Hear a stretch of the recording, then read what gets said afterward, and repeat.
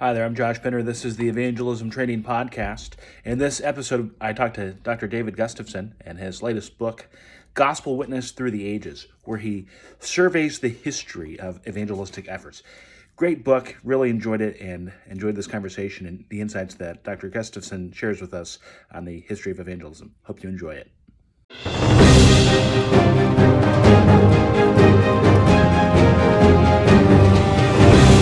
Welcome to the Evangelism Training Podcast. I'm Josh Binner, so excited to be joined today by Dr. Gustafson, who I had as a professor at Trinity on a class on the history of preaching.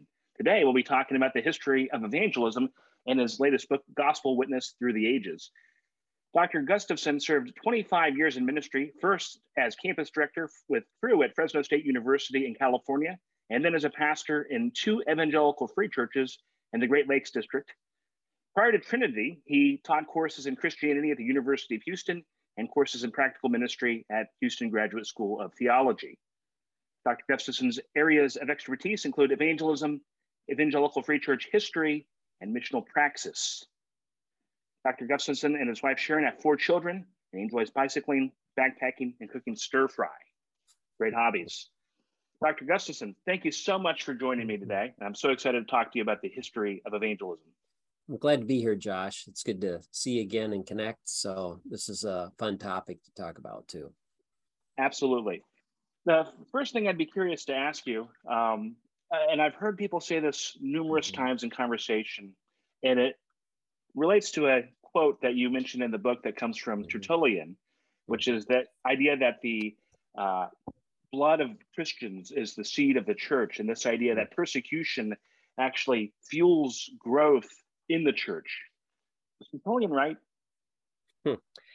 Well, it was for his day and context, and I think probably so as well. We've seen this happen during persecution or when Christians are under persecution in other eras too. I think of communist China, where we've seen the church grow. So I think so. I have my book here, and I thought I'd turn and look at everything that he said about that. So, with the first couple of centuries, really the first 3 centuries until Christianity became legally tolerated, Christians were seen as an enemy of the state because they had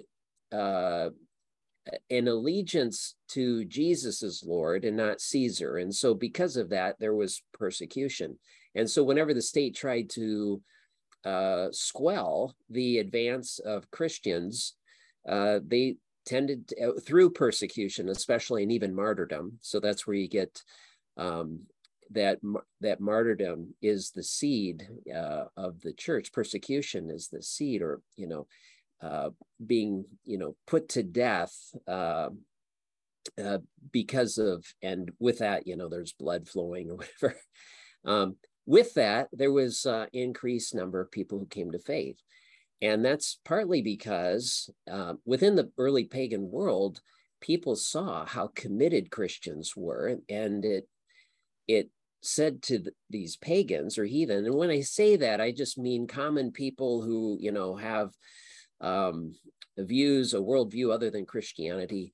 But when they would see that, it challenged their own thinking as to the importance of what this must be that Christians are willing to die for. And so that was what Tertullian, he was actually writing to his own emperor, making a case to not tolerate Christians. He said, you should be, not to persecute Christians, rather. He said, you should protect them and not, be trying to put them to death. And then he makes this comment, and I'll look at the entire thing here if I can find it. Yeah, so he claimed that putting Christians to death did not dissuade them; it only gave them additional opportunities to spread their beliefs. And so this is actually what he said: the more often you mow down, we are mown down by you, or like a late knocked down. The more we are mown down by you, the more we grow in number. The blood of Christians is seed. And so again, this is one of those evangelism methods that we don't often talk about, nor do we apply.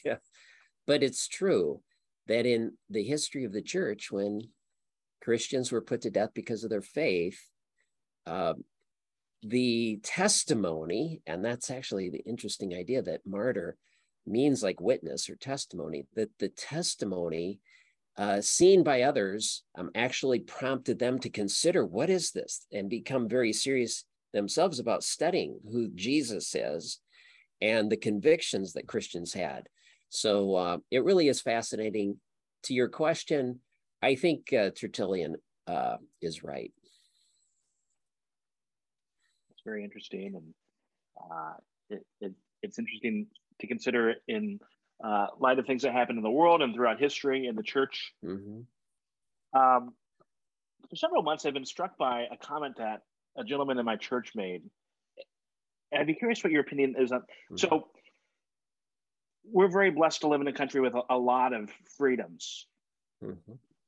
And so today in the world, there are certain places where they're very harsh and crack down on Christianity.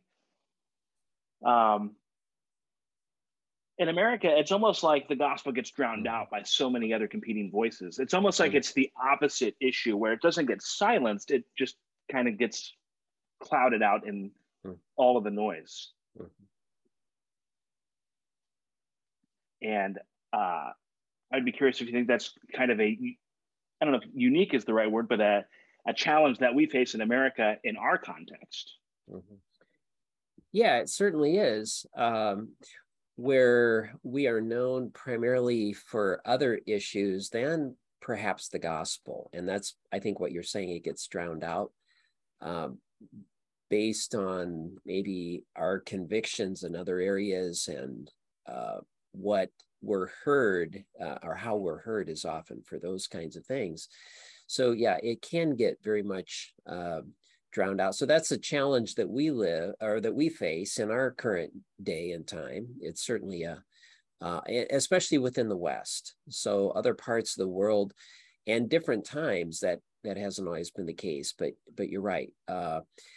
The main message of Christians can become, as you said, drowned out or pushed aside or something to that effect. And so we become known by other things than the gospel itself. So which helps, that should prompt us to think about keeping the good news of Christ first and foremost.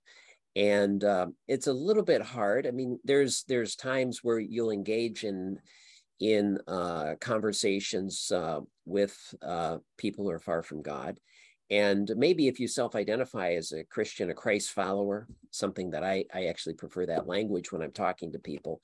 It's a little more, it brings a little bit more of a reaction when they hear that. But if I'm myself identifying as a Christ follower, I might get a question here or there that's very, different. Then related to Christ and Christianity might be a moral issue. And so we kind of camp out on that. So, I try to address it quickly if I can, but otherwise go back to the fact that, I'm a Christ follower. There's good reasons to understand the person and work of Jesus. So we try to keep it on Christ. And I think historically Christians have done that too, sometimes kind of gotten off track. But the point is that we need to, I believe, as you're alluding to, keeping, the good news of Jesus first and foremost. Yeah, thank you very much for that. One thing I'd be curious about, for somebody who wrote an entire book on the history of evangelism, is there an era or a period in church history that you think is particularly strong in its parallels to our current situation in America? Yeah. Well, we have made more references to pre-Christendom because we would say, I think there's general acceptance in the West now, even in America, that we are in I'll use the language, an increasingly post-Christian context, if not a post-Christian context. Now, let me qualify that. I think that various regions of the U.S. are more post-Christian. right? So especially New England and West Coast areas, you take like New York or Boston, most of the New England states, you take West Coast cities like Seattle, San Francisco, perhaps Los Angeles, but those are very post-Christian areas. We have maybe late Christendom in parts of the Midwest, and sometimes that's even maybe in more rural areas. And then perhaps we still have a cultural Christendom in the Bible Belt, right? So hanging on.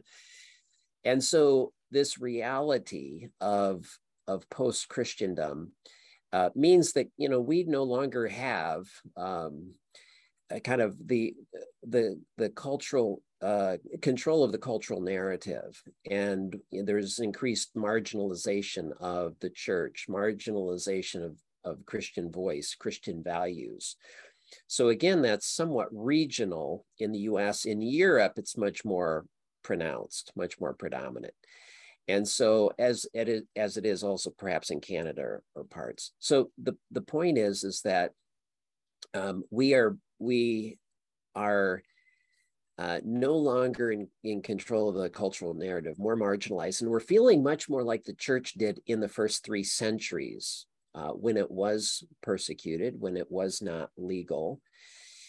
Christianity was at first under the umbrella of Judaism, but by the mid first century, Christianity began to be seen as a separate religion from Judaism, and that was being articulated clearly by a number of Jews who disagreed with Christianity. So that meant that the Christians were subject to persecution. We weren't grandfathered as a religion into the Roman Empire, and so there was persecution. And that led us to talk about, you know, what your question about Tertullian and persecution, and that the blood of martyrs is seed of the church. So we're feeling that we are more marginalized, perhaps to a degree persecuted. Now, we're not being put to death physically, but I know of Christians, especially in the corporate world, who are losing their jobs because of their particular moral views, their lack of affirmation of various, you know, secular values that put them at odds with their company, their corporation, and they're being severed in terms of their employment. So there is real persecution of a degree, not to the point of death, but we are seeing and feeling that. So, but even so, the sort of pressure that we're feeling, and students, you probably have students in your church, you have people in your congregation who are part of the school system, we're feeling increasingly the pressure that we're at odds in terms of our values with the values of the world. So we're feeling this. It is a little more, it's more of a hostile context. Sure. And so with that, we're identifying, I think, more with those first century believers who learned how to navigate their world, knowing that at any point they could be, you know, put to death or persecuted or, you know, whatever. Various church leaders at the same time were always subject to that threat of harm, you know, death. And so we're feeling that tension. It's a new sort of feeling for us, but I think we can identify with them. The other would be those pockets of the church's growth within heathendom. So again, I'm not trying to, that we've talked about kind of historically where the gospel has gone forward and the church has been established, and there is some alliance of church and state. It may be politically, it might be culturally, that's Christendom. And outside of that would have been heathendom, which means this is simply the mission field. This is where we need to take the gospel.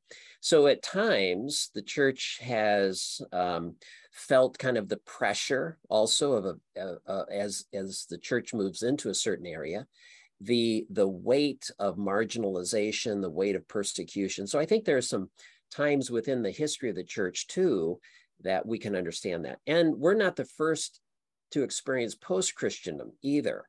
So think of when the gospel first goes forward in the Greco-Roman world around the Mediterranean basin there, that you have the expansion of Christianity into what's today Turkey, you have into Europe, you have the expansion of Christianity on the north the north coast of Africa, there at the Mediterranean. And so you have an expansion, but then with the rise of Islam, you have militant Islam that pushes Christians out, and Christians had to start to live under the military force of Muslims.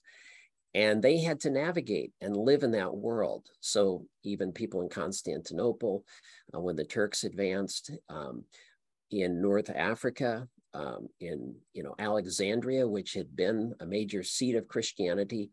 So you've had Christians who have lost power. They've lost their influence. They've lost that cultural hegemony or hegemony, however you say that. It's said differently by different people, but that political cultural clout that you kind of set the stage. And so Christians have had to do that in other times and places as well.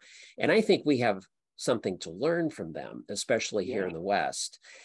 And with increased pressure against us and our values. So, and I don't know how much this goes from kind of where the church has been to where we are now, but I think we're at a point where we have to learn again how to live in a more hostile, persecuted context, where we are the ones that would be considered a threat to the country, much like those first Christians were considered a threat by Caesars to the empire, the Roman Empire.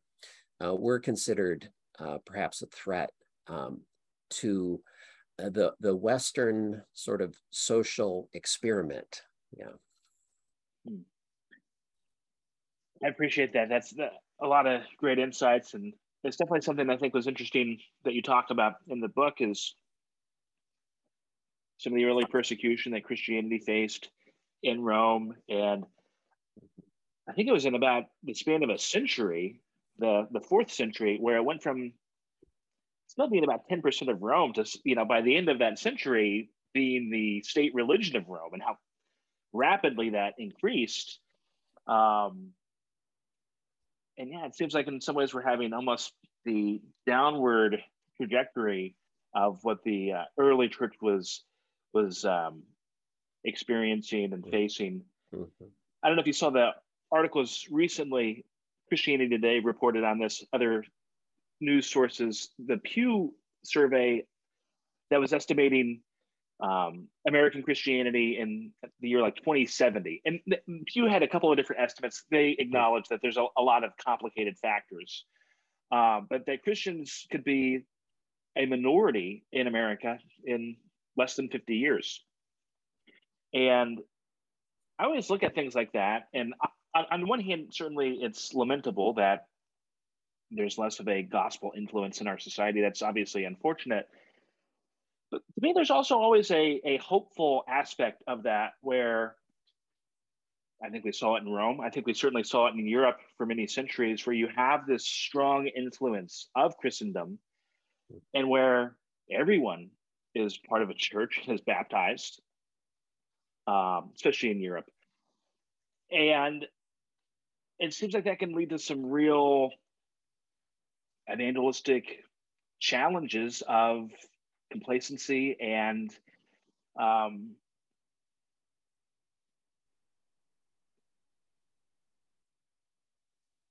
as I look at America presently, I feel like there can be,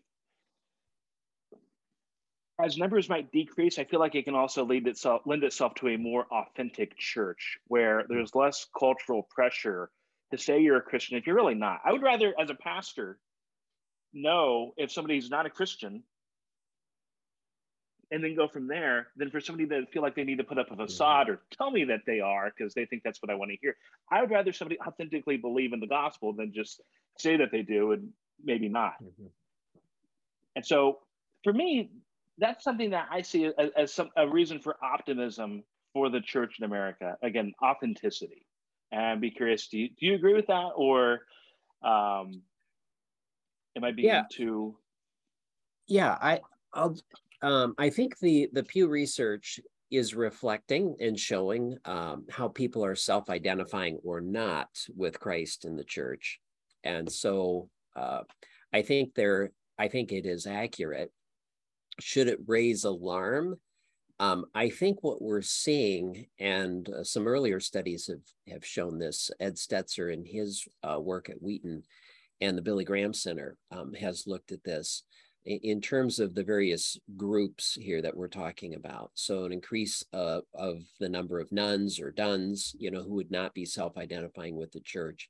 But when you look at the category of, as he says, convictional Christians, you have kind of like cultural Christians, perhaps, self-identify because they're an American culture. The congregational Christians because they're maybe a member of a church, but we're seeing, and non-Christians or the nuns are increasing. The number of convictional Christians is staying relatively fixed. So we're not seeing so much movement. We're seeing movement from the cultural Christian and the congregational Christian to no longer identify as a Christ follower. And so they're now identifying with the nuns. They're of no religion, they're declassifying themselves or whatever. And so that's the movement that we're seeing overall. That's not bad. We would say in some ways that it represents the cultural and congregational Christians would be, I would say, mostly identified with mainline denominations that have been theologically liberal. And it's not so much a move for people to no longer identify with Christianity because they've been pretty nominal in their faith, and that's the language I think that you were using. That's always been a challenge within Christendom, meaning where the gospel's gone forward, where there's perhaps been an alliance of church and state, meaning that the rulers are also very interested in seeing their subjects become Christians. And so there's some good cases and some bad cases of that. The worst cases are by force, Yeah. which again produces a nominalism, a being known as a Christian simply by name and not by conviction and lifestyle. And so that always has been a challenge for us. And of course, we know that challenge. You probably know it as a pastor, and I've known it as a campus minister. And I actually was doing evangelism last week and with 3 students from Trinity on a local junior college, and met a guy who we probably would put in the category of a nominal Christian, very much says he's a Christian, but he can't really articulate the gospel. He can't really defend Jesus, incarnation and his crucifixion and his resurrection, doesn't really, speak to that much at all. So this has always been a challenge for evangelism within Christendom. We have to somehow convince those who think they're a Christian that they're not, and that they need Jesus, they need to repent and believe. So nominalism, as soon as we hit that 4th century, you referred to within the 4th century, probably key points would be Constantine's conversion, the Edict of Milan in 313, where Christianity is legalized, becomes legal. You're no longer persecuted for being a Christian, to under Theodosius in 380, 381, where he makes Christianity the state religion. It becomes the authorized. This Christianity is simply not legalized, but it is the state religion. So that's huge. But by that time, especially, it became very trendy, sort of in vogue, to belong to the church. And so the problem and the challenge of Christendom was nominalism at that point. A number of people who become Christians by name because of, a positive association with the church, but not necessarily really living that out. And of course, that gets compounded with what I've referred to as forced conversion under people like Constantine, who becomes the emperor of what, is the Holy Roman Empire in 800 AD. And his conversion of the Saxons, a number of my ancestors, were given the option to either convert to Jesus or die by the sword. And so you have a number who do that. Interestingly, I'll just say that it's not necessarily that first generation, but by the second or third generation, these catechized Saxons are actually Christ followers and become a huge missionary force in Europe that it is advancing northward to reach the barbarians, again, some of my Germanic ancestors and Nordic ancestors and that sort of thing. But the point is that nominalism has always been a problem. It's been a challenge with increased pressure today. So if I go back to the hostility of today against the church and against even Christianity, where some would say Christianity is actually immoral. So we're hearing that increasingly today. So with that, if people have been on the fence, kind of nominal, maybe part of, identifying culturally as a Christian, or maybe because they've joined a church or did years ago, but don't really have the conviction, what we're seeing is they're abandoning their so-called faith. So it might be that things are just clearer as to where they are in their faith. Maybe they never really possessed a faith. They had kind of a loose association with Christianity. Pressure increases. They're no longer identifying. So the Pew research is showing, I think, that uptick among that particular group. It's not as though we're without the challenges, even the broader evangelical church. I think we are in this sort of sorting time and a little bit of persecution, even social,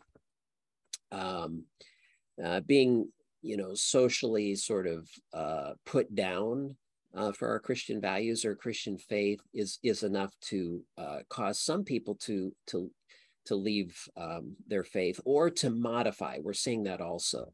They'll accommodate to cultural demands. And so they start modifying the Christian faith.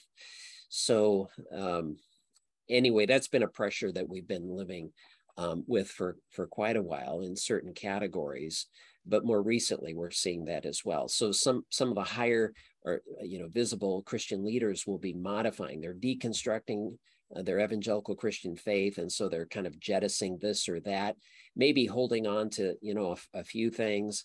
In terms of morals, they find it easier to go with the cultural trends than against them, and so it's easier to simply modify your views and accommodate the cultural trends rather than take a stand on the gospel, the particulars of the gospel, Jesus' incarnation, his crucifixion, his resurrection, his second coming, those kinds of things. And some of the moral issues, like, for instance, Jesus said, in the beginning, God made them male and female. So that's actually, a statement that Jesus makes. And we're seeing people kind of, discussing that one. And some people are really kind of throwing that out versus, holding on to even the words of Jesus. And so anyway, that's, I think, giving rise to the increase of the nuns and how Pew research is showing that. You mentioned deconstruction. I feel like that's definitely becoming almost its own trend or fad, at least, especially probably I'm a millennial and in younger circles. And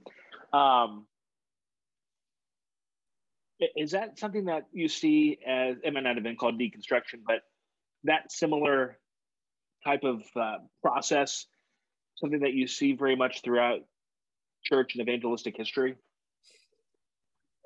To a degree, there are a number of renewal movements. So I'll just speak of that. Sure. And I think that generally renewal movements in the history of the church are about, and of course the Protestant movement is about that. And even prior to that, you have a number of movements. Peter Waldo and the Men of Lyons, for instance, is a renewal movement, and they're going to impact what becomes the Moravian Brethren, and they are they're outside of the Roman Church, and so they're like a pre-Protestant free church, and so they're operating, but really they are very word-based, scripture-based, gospel-based movements. And so those things we see throughout church history. There are these renewals. We see that even within the establishment of the Protestant churches in Europe, we see renewal movements.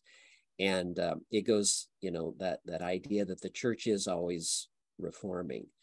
So we will see those sorts of things happen. And so I guess that's a sort of deconstruction where you're deconstructing an enculturated Christianity, and you're kind of going back to, what is important? What does Scripture teach? What does it mean simply to be a Christ follower? What simply does it mean to proclaim Jesus? What does it mean simply to live out in community as Christians what the gospel calls us to do and to be? So I think that there has been, levels of deconstruction, but with that, there's construction or reconstruction, meaning, if you're deconstructing elements of an enculturated Christian faith, you need to equally provide tenets of Christian faith. What are the essentials? What are the convictions that you're going to hold to? So I suppose with the Protestant Reformation, if there's a deconstruction of a sacramental theology of the medieval church that was very much characterized by the Roman Church, there was a reconstructing of faith according to the five solas, with an authority no longer vested in simply a person, the Bishop of Rome or the Pope, but now that there is also a renewed sense of authority in the Scriptures. So God's word is our authority. So that's that idea of, if you're going to if you're no longer going to follow simply the Pope as an infallible authority, then you need to have a new authority. And that's what pre-Protestants like Wycliffe, like John Huss, Peter Waldo or Peter of Lyons, what they were doing is recognizing the authority of Scripture. So yeah, there probably has been a deconstruction of types. I don't want to be anachronistic and kind of take this maybe a 20th century concept and putting it back, but we can see, sure, obviously there was a eroding or no longer affirming certain elements of an embodied or an encultured Christianity. So they were critiquing that and asking, what should we give up and what should we keep? So, I mean, I could go on this sort of thing, but the difference between Lutherans and Reformed is that the Reformed folks said, let's get rid of everything that's not affirmed in the Scriptures. And this, particularly in worship, like a worship service, divine service. So they took that regular principle and applied it that way, where the Lutherans talked about the adiaphora. And they said, well, hey, if Scripture doesn't speak against it, we can keep it, all right? Where the Reformed said, no, if Scripture doesn't teach it, we're not going to do it. So a little bit of difference there. That's probably a good, sort of illustration of differences of a sort of deconstruction during the period of the Reformation. The issue today, especially at the beginning of the 21st century, some evangelicals were really interested in deconstructing, and I think there's helpful elements of that, of what have we simply created as maybe the rules of men rather than what Scripture actually teaches. So it's helpful periodically to chip away at some of those things and be renewed by the center of the gospel. The problem is that some evangelical leaders began to deconstruct theology, and very important theology, and went down the road of progressivism, giving up the core and some of the elements. So we began to see this with some jettisoning historic views on hell, perhaps, the atonement, certain important issues. And so anyway, you can go too far with deconstruction. If you do some, that's positive. You have to reconstruct based on Scripture, what Scripture says, and I think some wisdom from history and theologians and practices throughout the history of the church. I think this is also interesting. I feel like I could ask questions all day. Do you have time for one more question? Because I do want to be respectful of your time. Yeah, sure. And again, this might be an impossible question to answer. But again, I don't. It's not every day I talk to people who wrote a whole book on evangelistic history. I feel like evangelism is a huge struggle in the church in America. I'm sure it's more or less. I'm sure it's been a struggle throughout church history for various reasons. But is there, if you had to nail it down to one, the top reason why evangelism has been a struggle throughout the history of the church, what view is the most prevalent that you see? The biggest reason for the struggle. I mean, to put it simply, it's probably fear. But now the question is, the sources of fear. So sometimes very legitimate, like we've discussed already, the government. So under communist China, that could have been an issue. Now I have a student in my evangelism class right now who's from China, mainland China. He's worked for 10 years in a campus ministry. And, I'm asking him, how do you go about sharing Jesus? And there's a wisdom, but there's also a fear. So obviously he can't hold public meetings, or he would be arrested and, could be jailed, or, some sort of fine. And so, he lives with that fear, but it doesn't stop him. So, he uses his house a lot, has people over for dinner. And in that context, knows, people aren't going to have a problem with that. He's going to be under the radar. And so he'll share Christ and share his testimony and invite people to believe in and follow after Jesus. So, historically, political fear would be one. That's where Christianity is not legal or tolerated. Others is social, fear, that there is fear of rejection. I think in the West, this is probably one that we have faced and we will continue to face. I think we're seeing, I'll go back to, I believe that some Christians are kind of adjusting their gospel and adjusting their moral positions because of fear of rejection socially. We've created, Josh, if I could speak something to the seeker-sensitive churches who have been leading in evangelism. There was a time where that seemed to be working really well, and I would advocate that, the 1980s and so. But we became very in our desire to contextualize the gospel. We also lost in many ways our ability to confront idols of culture. And we're starting to feel that increasingly as there's more and more rejection or persecution of Christian views.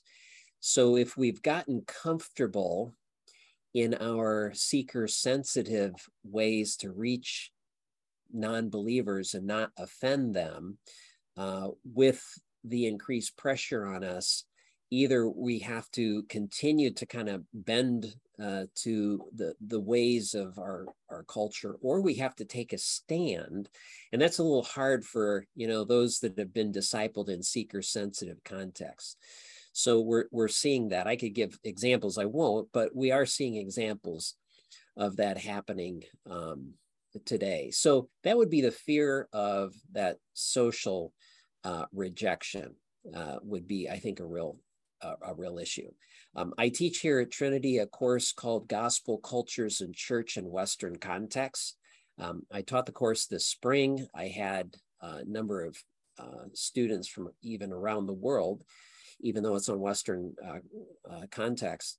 And I had a student from Burkina Faso who, from Africa, the west coast of Africa, who said to us as Americans in the room, Westerners, he said, why are you so afraid of not being liked? Like, for him, he sees us as, we don't want to offend anybody. We don't want to do this or that. I think that's a fear that he sees within us. Again, kind of that fear of social rejection. And rejection is hard, Sure. But so we have to live with that. I think as Christians, and that's what we see, I think, in the first centuries when Christians were subject to physical persecution, obviously social persecution. I think today, the sort of social being ostracized as Christians, being made to look backwards, and because of our beliefs. And, I'll say this, as Christians, this was true for Paul in Acts 17 when he's at Mars Hill. And some people said, Paul, you're crazy. They actually called him like, you are a lunatic. What you're talking about, this resurrection, And Russell Moore, in his book Onward, talks about us in our increasingly post-Christian context. We're going to sound increasingly strange or freakish. In other words, as culture goes more post-Christian, to talk about the incarnation of God in the flesh, in Jesus, just sounds odd to people. The crucifixion on the cross that provides a perfect sacrifice, is efficacious to bring forgiveness to humans, just sounds like madness to secular people.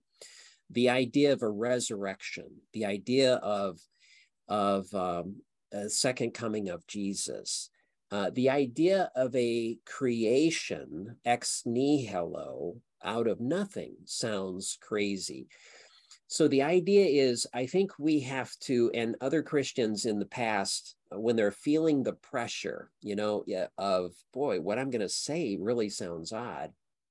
I think we just have to own our strangeness. We have to own that the gospel sounds odd, and just say, listen, like, can I tell you this story? And this is how history has been understood for years. There's a creation, there's a fall of humankind. God has a plan of redemption. He enters into the world ultimately because humans can't bring about this reconciliation, and so God does through the person of Christ, and God is at work. So the narrative and the gospel itself has to be a part of it, but it's going to sound different.